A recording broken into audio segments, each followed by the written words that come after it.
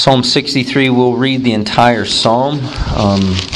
Yes, we are jumping from Psalm 3 to Psalm 63. But I thought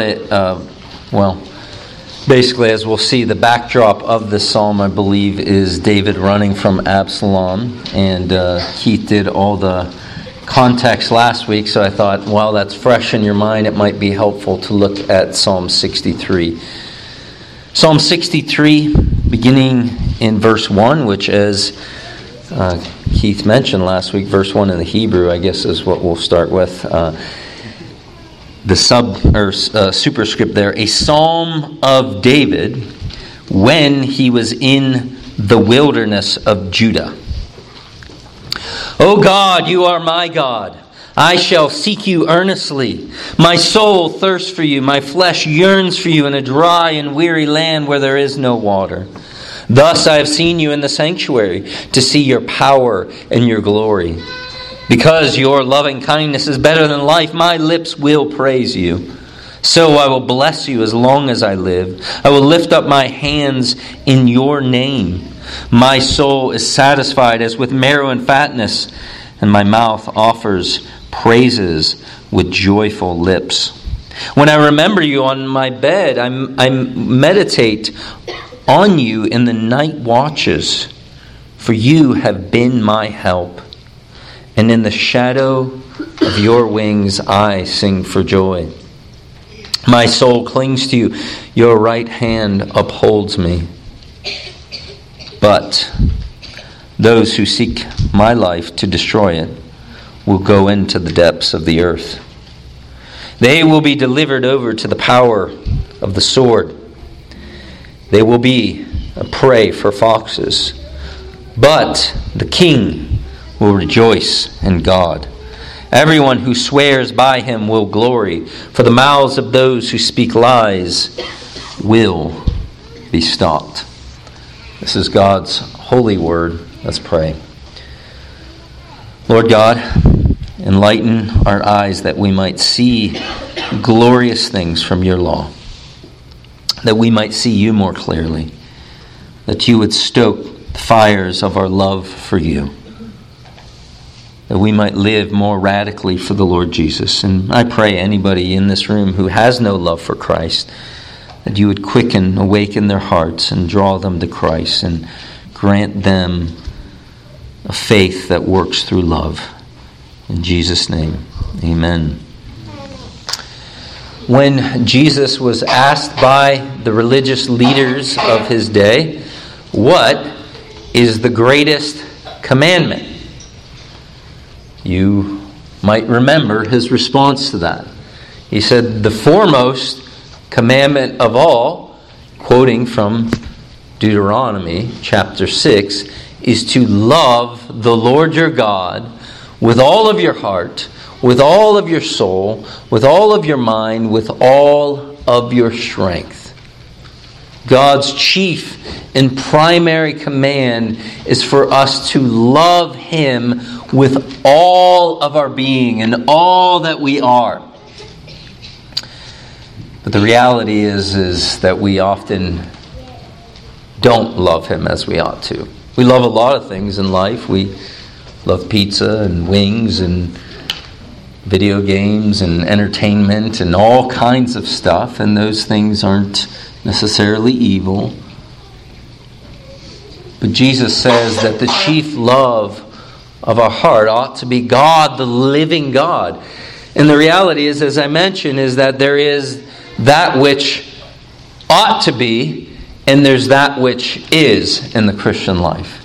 And often one of the frustrations of that which ought to be and the reality of that which is that we don't live as we ought to. In fact, it was the late David Powlison who said, the Christian life is much like a man walking up a stair of steps with a yo-yo. The Christian life is the ball on the yo-yo. Okay? That there is some measure of progress upward because the man is climbing the stairs, but nonetheless there's those dips of going down, and sometimes the going down is lower than where you were even before. It's the experience of the Christian life. It's the reality of living in a fallen world in a non-glorified state as believers. In other words, Christians have not reached the state of glorification where we are without sin. We await that day.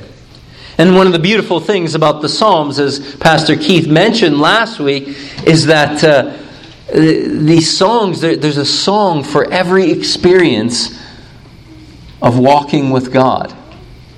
And this is a psalm that David is in the midst of an experience of the heavy chastening hand of God. And so, the aim this morning is that we would bolster our love and passion for the Lord. It was I don't think they're a Christian group, but they go by the name of the Righteous Brothers, who had a song called "You've Lost That Loving Feeling." So we want to, as one of the lines in that, we want to bring back that loving feeling. And I know some of you may, go into convulsions when you hear the word feeling, but certainly one angle, one component of love is an emotive aspect of love. It's not mere raw duty. I mean, if you get flowers for your spouse, you don't say, well, I was supposed to. It's our anniversary. Well, hopefully there's some joy and delight as you give gifts to those you love. And there should be some emotive aspect to our love. So we're going to bring back that love. And so we're going to look at 3 principles to bring back that love. And the first of these is really basic, is that you understand, that you sense there are desert seasons with God. That's the reality. It's a given that there are desert seasons with God. Let's look at the psalm. Notice Psalm 63, as was mentioned last week, the first verse in Hebrew is the superscript, a psalm of David when he was in the wilderness of Judah. Now, if you follow the life of David reading through 1 and 2 Samuel, you'll realize that there are 2 occasions in which he was in exile in the wilderness in the desert of Judah. And it's a very dry, barren, and even mountainous area. And one of these occasions is when he's running for some 10 years of his life before he even became king from the prior king, namely King Saul. The other occasion, as Pastor Keith mentioned last week, was when he was running from Absalom, when there was a coup, there was a takeover of the kingship in Israel, and he was driven out of town. Now, I think looking at Psalm 63 and some of the language when David speaks of some experience of seeing God in the sanctuary, and also I think it's in verse 11, the way the psalm closes, but the king, speaking of himself in the third person, but the king will rejoice in God, referring to himself as a king, that this is an experience of David not before he was king, but after he was king. And so I opt for the latter, that this psalm was birthed in the context of David running from his son Absalom. And again, it's important for us to understand that backdrop. I'm not going to review all of it, but remember what we learned last week, that David had sinned grievously against the Lord. He had committed adultery and tried to cover up that adultery. And it took God, in His kindness, sending Nathan the prophet to confront David in that sin and to call him to repentance. But even though David was forgiven as David repented in an amazing way, and we read the aftermath of that in Psalm 51, that there were still consequences to David's sin. And Nathan said, the sword will not depart from your house. And in a sense, in a kind of strange poetic justice, as David took the life of Uriah the Hittite, God took the life of 4 of David's sons prematurely. Because remember, David's testimony when he heard the parable that Nathan told him was that man should pay back 4-fold what he had done. And so there's 4-fold judgment upon David's house. And one of them is the premature death of his son Absalom. And so David is in the midst of a context in which he is experiencing the consequences of his own sin. And And, I think this is important because sometimes, we go through different trials in life. And some of these trials, we're innocent victims in these trials. We're the recipients of injustices. But in some of the trials, we're reaping what we've sown. And sometimes we put that category of trials where we're reaping what we've sown, and we think, well, I guess let me just turn away from the Lord a little bit more. Let me just go back to that sin or go back in the wrong direction. And I think Psalm 63 is a wonderful passage to say, even if you are experiencing the disciplinary hand of God as a consequence of your own sin, that God wants you to turn back to Him. David becomes a marvelous illustration of how we can stoke the flames of that love, even though we know that we have grievously sinned against God and we are receiving the consequences of our own sin. And this is what we see at the beginning of this psalm. Notice in verse 1, he says, "O God, you are my God. I shall seek you earnestly. My soul thirsts for you. My flesh yearns for you in a dry and weary land where there is no water." David says, "I shall seek you earnestly." David is on the lookout for God. He earnestly longs to be back into fellowship and communion with God. He's seeking after God in the midst of his circumstances. He's not turning away from God. He's turning to God, even though the reality is he's experiencing consequences of his grievous sin against God. In fact, Psalm 3 from last week, in verses 1 and 2, it says, David also cries out, "O Lord, how my adversaries have increased. Many are rising up against me. Many are saying of my soul, there is no deliverance for him in God." So this is David's experiencing, and the adversaries are saying he's cut off from his relationship with God. God's not going to rescue him. God's through with him. And it's in the midst of that, David doesn't listen to the lies. He says, "No, I'm going to seek after God." Have you ever had a conflict with somebody and you realize that you have sinned against that person grievously? Maybe a friend, maybe a spouse, maybe a child.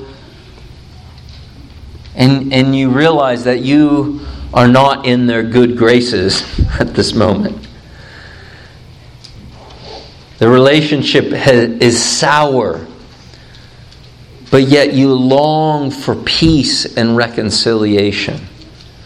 You long for the sweetness of the fellowship, the sweetness of the relationship. You long for it to be back the way it was before. Well, this is something of David's experience. He's earnestly seeking after God. And notice the language here. He is literally in a desert, in the wilderness of Judah. It's not, Narnia. It's not some fictitious land. It's a real desert. But that then becomes an illustration of him in the midst of the desert, seeking after God, realizing he desperately needs God in the same way in the desert that you desperately need water. And so this is the language here. He says, "My soul thirsts for you, my flesh yearns for you in a dry and weary land where there is no water." David realizes he needs to be back in that loving relationship with God just as much as he needs water. Now, it's hard for us to even appreciate that, right? We get thirsty, we go to the tap and turn on the tap, or we have water filters, or we have bottled water. We have an abundance of water. But being on the run, David running for his own life, in the midst of a rebellion, a coup, there would have been very limited supplies of water. The canteens were running low, okay? It wasn't like they could just, open up somebody's faucet on their hose or something next door. They're in the midst of dire situation, lacking the necessity of water. And again, David is equating this. He's likening this. He's using this desperate need for water to highlight his desperate need for God and his relationship with God. Notice even again the way in which David speaks of God. David is intensely concerned about his relationship with God. In fact, 37 times throughout this small psalm, it's only 11 verses in English, 12 in Hebrew, 37 times he uses the word I or my or the second person pronoun you or your. 37 times in this small little psalm. So, and this is encapsulated even in the first line of the psalm. "O God, you are my God. I shall seek you earnestly." David was in a very real personal relationship with God. This point in parenting one of our children, she has learned the word mine. Mine. And she's willing to let you know. Well, David speaks of this personal relationship with God. This is my God. And it's not to the exclusion that he's not anybody else's God. But David knew his God, even though he had sinned grievously against him. Even though he had no doubt disappointed him tremendously. He was still in a covenant relationship with his God. Amen. David then, in verse 1 here, he uses a kind of synonymous parallelism when he says, "My soul thirsts for you, my flesh yearns for you." So my soul, my flesh, thirsting, yearning. It's the idea of David is longing after God and the sweetness of that relationship with all of his being. All of his being. And this is noteworthy. Thomas Brooks, the English Puritan, he said this: "He does not say, 'My soul thirsts for water,' but 'My soul thirsts for thee.' He doth not say, 'My soul thirsts for the blood of my enemies,' but 'My soul thirsts for thee.' Nor doth he say, 'My soul thirsts for deliverance out of this dry and barren wilderness,' but 'My soul thirsts for thee in a dry and thirsty land where there is no water.' Nor doth he say, 'My soul thirsts for a crown, a kingdom,' but 'My soul thirsts for thee, my flesh longs for thee.'" So, friend, where are you at? If you were to take your spiritual temperature of the warmth of your love for God these days, where would it be? Has your heart grown cold and indifferent? Maybe it's been a gradual process of neglecting regular reading of Scripture, regular prayer, or maybe it's been neglecting of the fellowship, but your heart has grown cold and distant from God. Now's the time to go back to Him. Or maybe you've committed some grievous sin and you realize it's just kind of hanging before you, and there's distance in your relationship with God. The psalm is for you. Or maybe there's a low-grade warmth of affection for the Lord, but it's not loving God with all your heart, soul, mind, and strength. This psalm is for you. And also you need to understand, you can't get the wind knocked out of you by the reality that you are experiencing a valley in the Christian life. That's part of the Christian life. In heaven, we won't have to worry about seasons of spiritual declension or sometimes called backsliding. But our love for Christ will be white hot all the time. But friend, we're in the wilderness.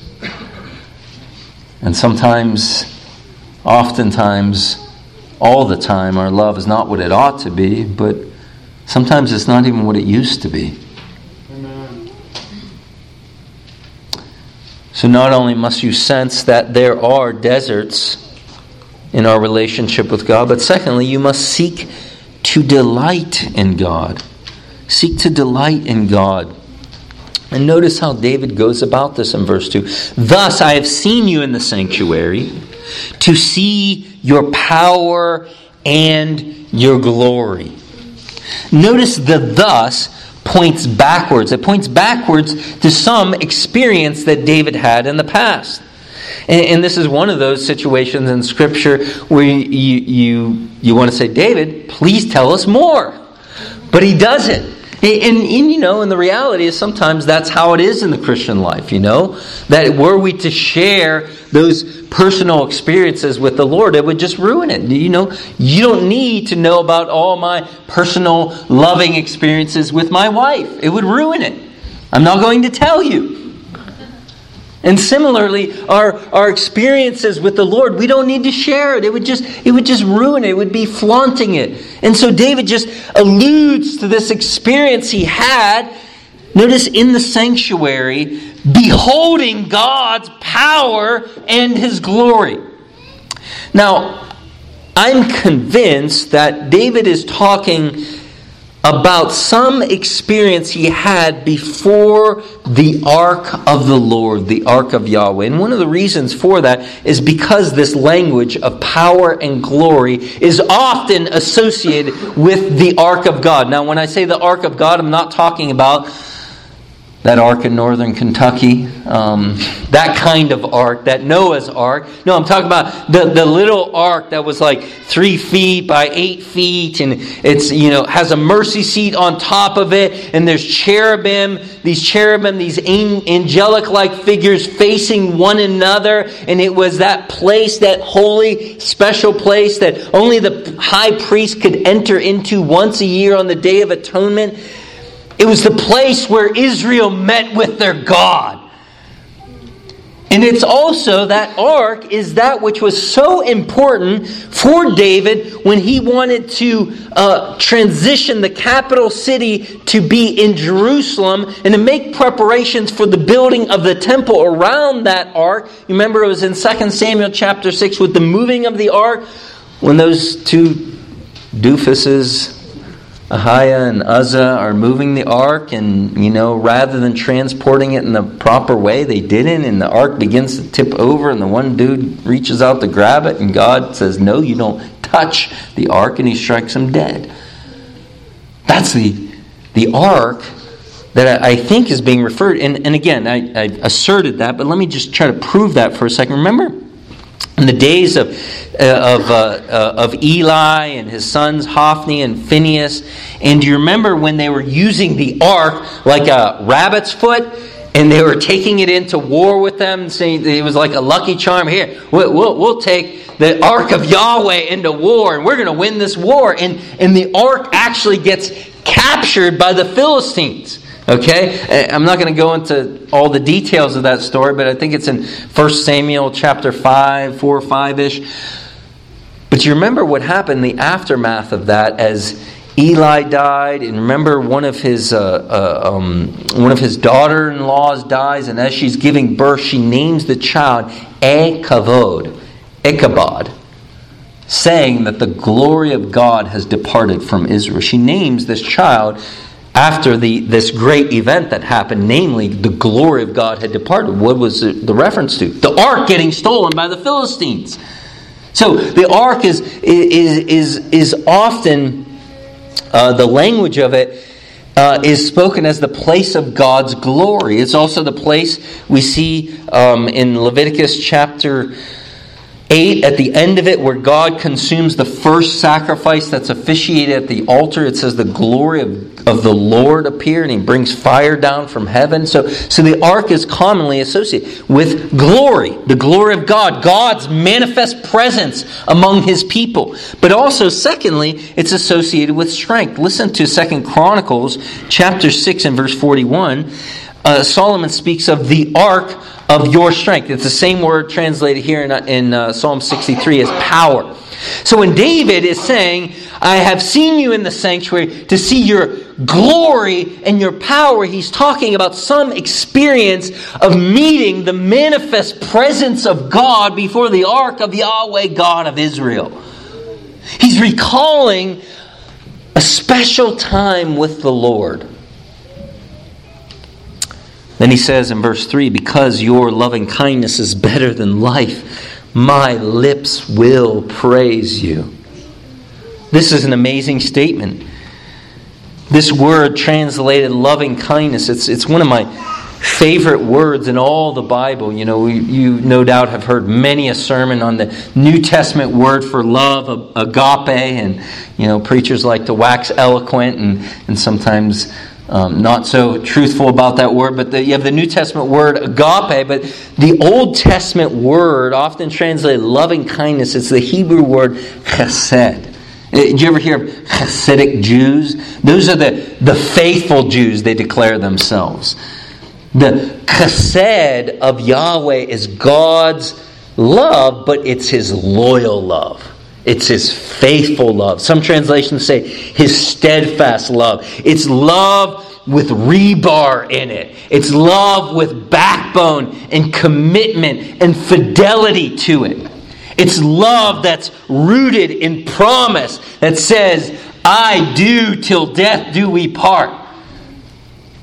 And so this is the love that David is talking about. He says, your loving kindness, your chesed, is better than life. Because it's better than life, my lips will praise you. So David, in the midst of this barrenness, he recalls this experience before the ark, but then he also recalls one of the grandest attributes of Almighty God, namely His loyal love. And he says, because your loyal love is better than life, my lips will praise you. This is amazing. David is testifying that God's faithful love is better than life. Think of the life that David had. David was a king. David could eat whatever he wanted. He would just have his servants, hey, go make me this. He could do whatever he wanted. He was the king. I mean, of course, he was subject to the law of God, but he was king. He was a monarch. He no doubt lived as good as an Israelite in that day could have lived. He had a multiplicity of wives. And yet, he looks at all of his possessions, all of his accomplishments, which, by the way, again, his accomplishments were tremendous. He united the the kingdom of Israel. He began to establish Jerusalem as a capital and as a central worship center. He had tremendous political accomplishments, and he came from being just a little shepherd boy.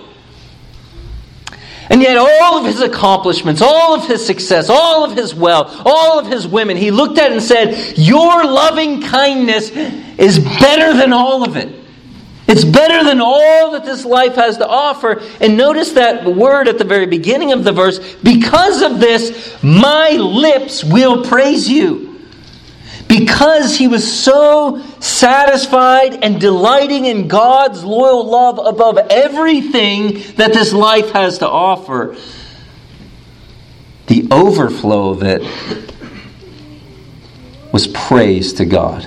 That was the engine that drove his praise. And this is the Old Testament equivalent of Philippians 1:21. Philippians 1:21, Apostle Paul says he was confident that Christ would be magnified whether in his life or in his death, because to live would be Christ, and to die would be gain. Paul was confident that Christ would be magnified because he was so delighting in Christ that whether he died or whether he lived, he knew that more of Christ would be gained for him. If you're familiar with the term coined, I think, by John Piper of Christian hedonism, if you're not familiar with that term, you need to get familiar with it. You need to find out more about it because it's summarized in the statement that God is most glorified in us when we are most satisfied in Him. That God is not against your joy and happiness. He's for it. But He wants your joy and your happiness and your delight to be rooted and anchored in a relationship with the true and living God, marinating your life upon the loyal love of God. And the overflow of that will be living radically to glorify Him. Amen. And friend, this is huge. This is David stoking the flames of his love for the Lord with God's loyal love. This love we see demonstrated in Deuteronomy chapter 7, verse 7. When God speaks of Him and His relationship with Israel, He says, "The Lord did not set His love upon you, nor choose you, because you were more in number than all the peoples, for you were the fewest of all peoples." And then He goes on in that verse to say that God chose to love you because He loved you. In other words, it doesn't give an answer. It says He just wanted to love you. Because God's love is not based upon anything in us, but it's based in the character of Almighty God. Jeremiah 31, verse 3. "I have loved you with an everlasting love, therefore I have drawn you with loving kindness." This is very important because the love of men is mutable, changeable. It's temporary. But God's love is unchanging. God's love is faithful. David could not rely upon the love of men. He could not rely upon the commitments of his political allies. In fact, not long prior to this experience of David in the desert, one of his closest friends, one of his closest advisors, a man by the name of Ahithophel, who becomes a kind of type, a picture of Judas in the New Testament, betraying the anointed king of Israel. He betrays David. Close advisor, closest friend. He lifted up his heel against David. David's own son, Absalom, his own flesh and blood, during this very time is trying to take over the throne and has put a bounty on David's head. His own flesh and blood. His own child. Even Jonathan, the man whom he had such a close relationship that the scriptures say it was like their souls were knit together. At this point, Jonathan's dead. He's not around to back up his good friend David. And no doubt David, as king, would constantly be the object of feigned love. I mean, this is often the case of people in power, or people who have lots of money, or people who are very attractive. Most of us who don't have power, don't have money, aren't very attractive. We want to be in the shoes of those who have those things. But one of the great challenges, I would think, I don't know this by experience, of those who have those things is the reality of, do you really care about me? Or do you just want my money? Do you really care about me, or you just want to tap into my power? That's the reality that David experienced. And so every person who seemingly befriended him, could he really know that they loved and cared for him? But David says, because your loyal love is better than life. Your faithful backbone, promise love towards me is better than life. My lips, they will praise you. Verse 4, so I will bless you as long as I live. To bless God means to speak well of Him.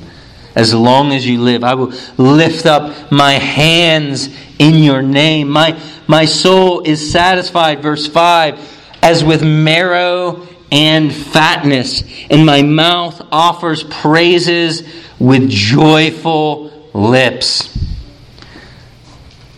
He says, my soul, my inner man is satisfied with God. And he likens it to what? Well, if the quenching of thirst imagery you didn't like, how about some steak? Okay? Marrow and fatness. Okay, marrow, the inner part of the bones, which doesn't sound very appealing, but I've eaten it in third world countries. It's not that bad. But fatness was reserved. That was normally reserved only for the Lord in sacrifice. But he's talking about, eating a big, juicy, grilled steak and just that feeling of being satiated. Maybe even unbutton that top button. Let the belly hang out. Satisfied. He said, because I'm satisfied, he doesn't need anything else. He has God's love. He has His loyal love. He's delighting in the Lord. He knows that even though his whole world is being upheaved, again, this man is camping out in the desert on the run with a bounty on his life. His whole family is in ruins. His whole political career is in ruins. Everything is going wrong. But in the midst of having everything taken away, there's one thing that couldn't be taken away, namely his relationship with the true and living God. Amen.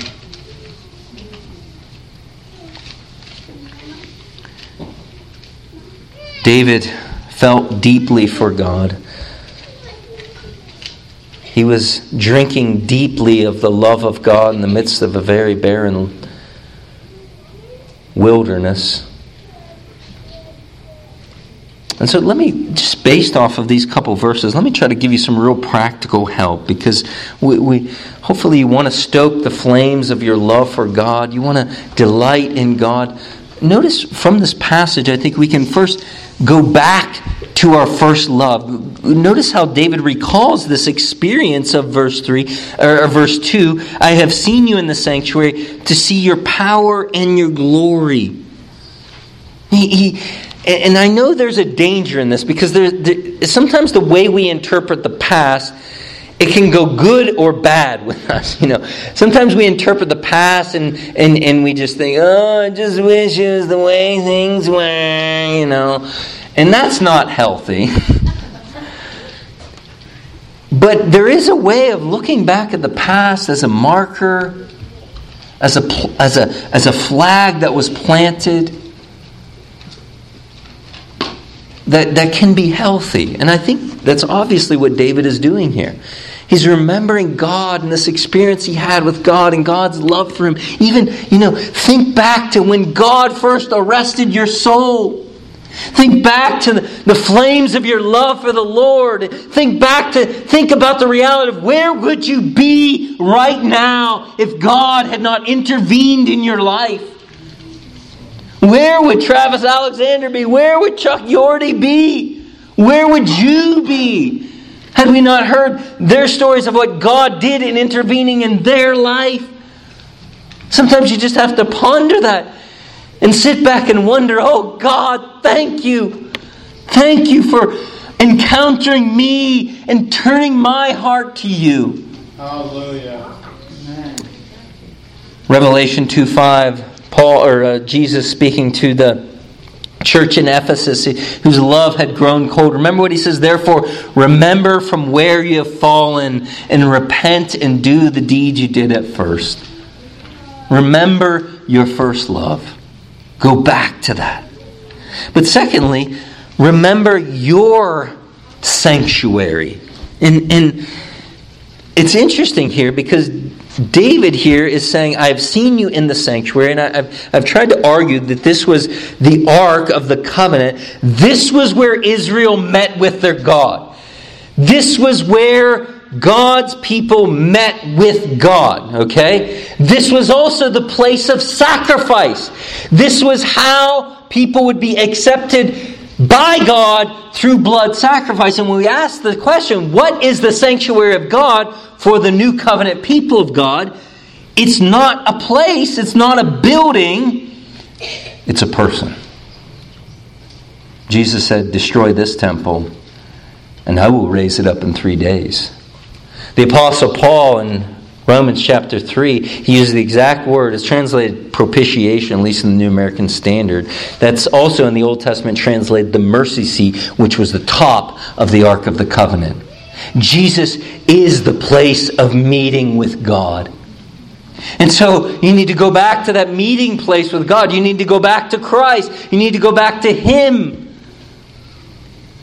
Friend, the only grounds for you to be accepted before a holy God is what Jesus did on the cross. And friend, when you open the hood of your heart and ask the question, what drives the Christian life? It's the sanctuary. It's the cross. It's what Jesus did. That's why in Titus it says, Paul writing to Titus, he says, the grace of God has appeared, teaching us what? To deny ungodliness and worldly lusts, and to live righteously, soberly, and godly in this present age. What is it that drives the engine of saying no to sin and living a life that's godly and righteous and that honors Him? It's the grace of God. That's the engine that will drive you. And so, friend, and this is really our third, not only to go back to that first love, remember your sanctuary. Thirdly, to meditate on the gospel. Notice what he does here in 63:6. He says, when I remember you on my bed, I meditate on you in the night watches. I meditate on you in the night watch. Now, I love the word for meditate here. It's an onomatopoeia. You know, that's those words that sound like the word, like swish or buzz. Well, the Hebrew word for meditate is haga.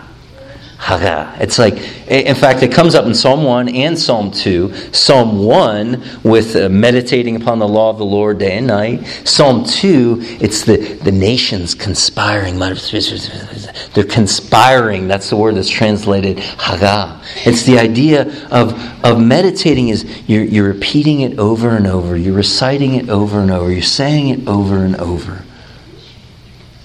He's saying, I'm repeating, I'm meditating, I'm cogitating upon who you are when I can't sleep at night.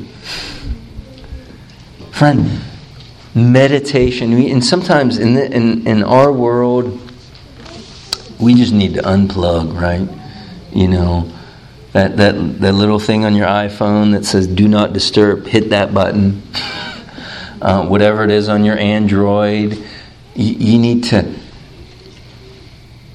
just have some undistracted time of remembering who God is, remembering the gospel, marinating your mind upon this loyal love of God, sitting in wonder that this Jesus would die for me.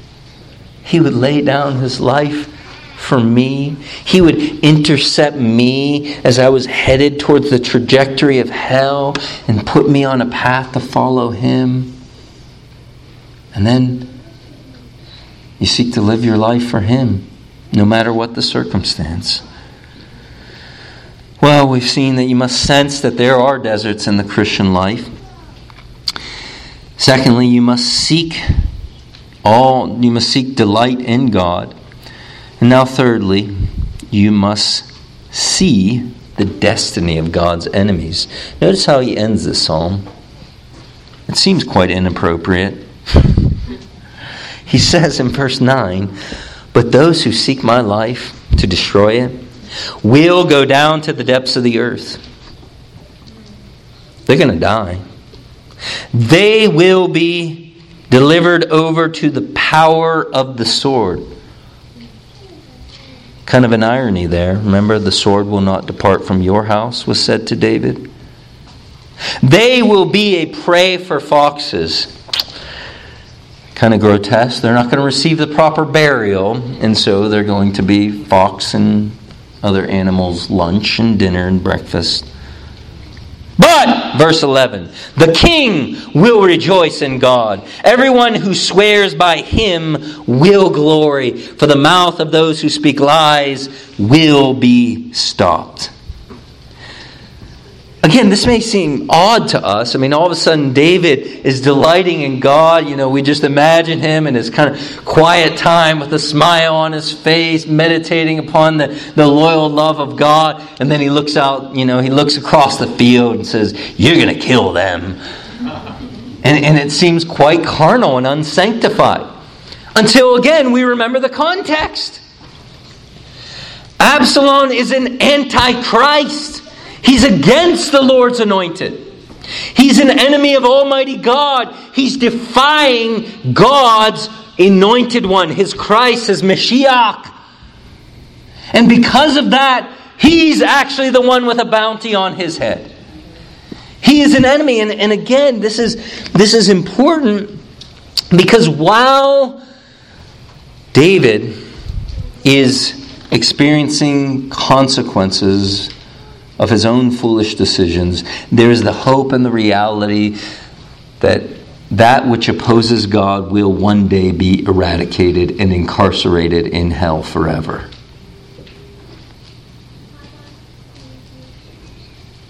This is good news. Now, you might ask the question, how did David know that? Right? He knew it. How did he know that his enemies will fall? He knew it because of 2 Samuel chapter 7. God had promised an eternal kingdom. He knew that ultimately that kingdom was not promised to Absalom in his coup. And so he had confidence that God would be faithful to his promise. In the same way, New Covenant believers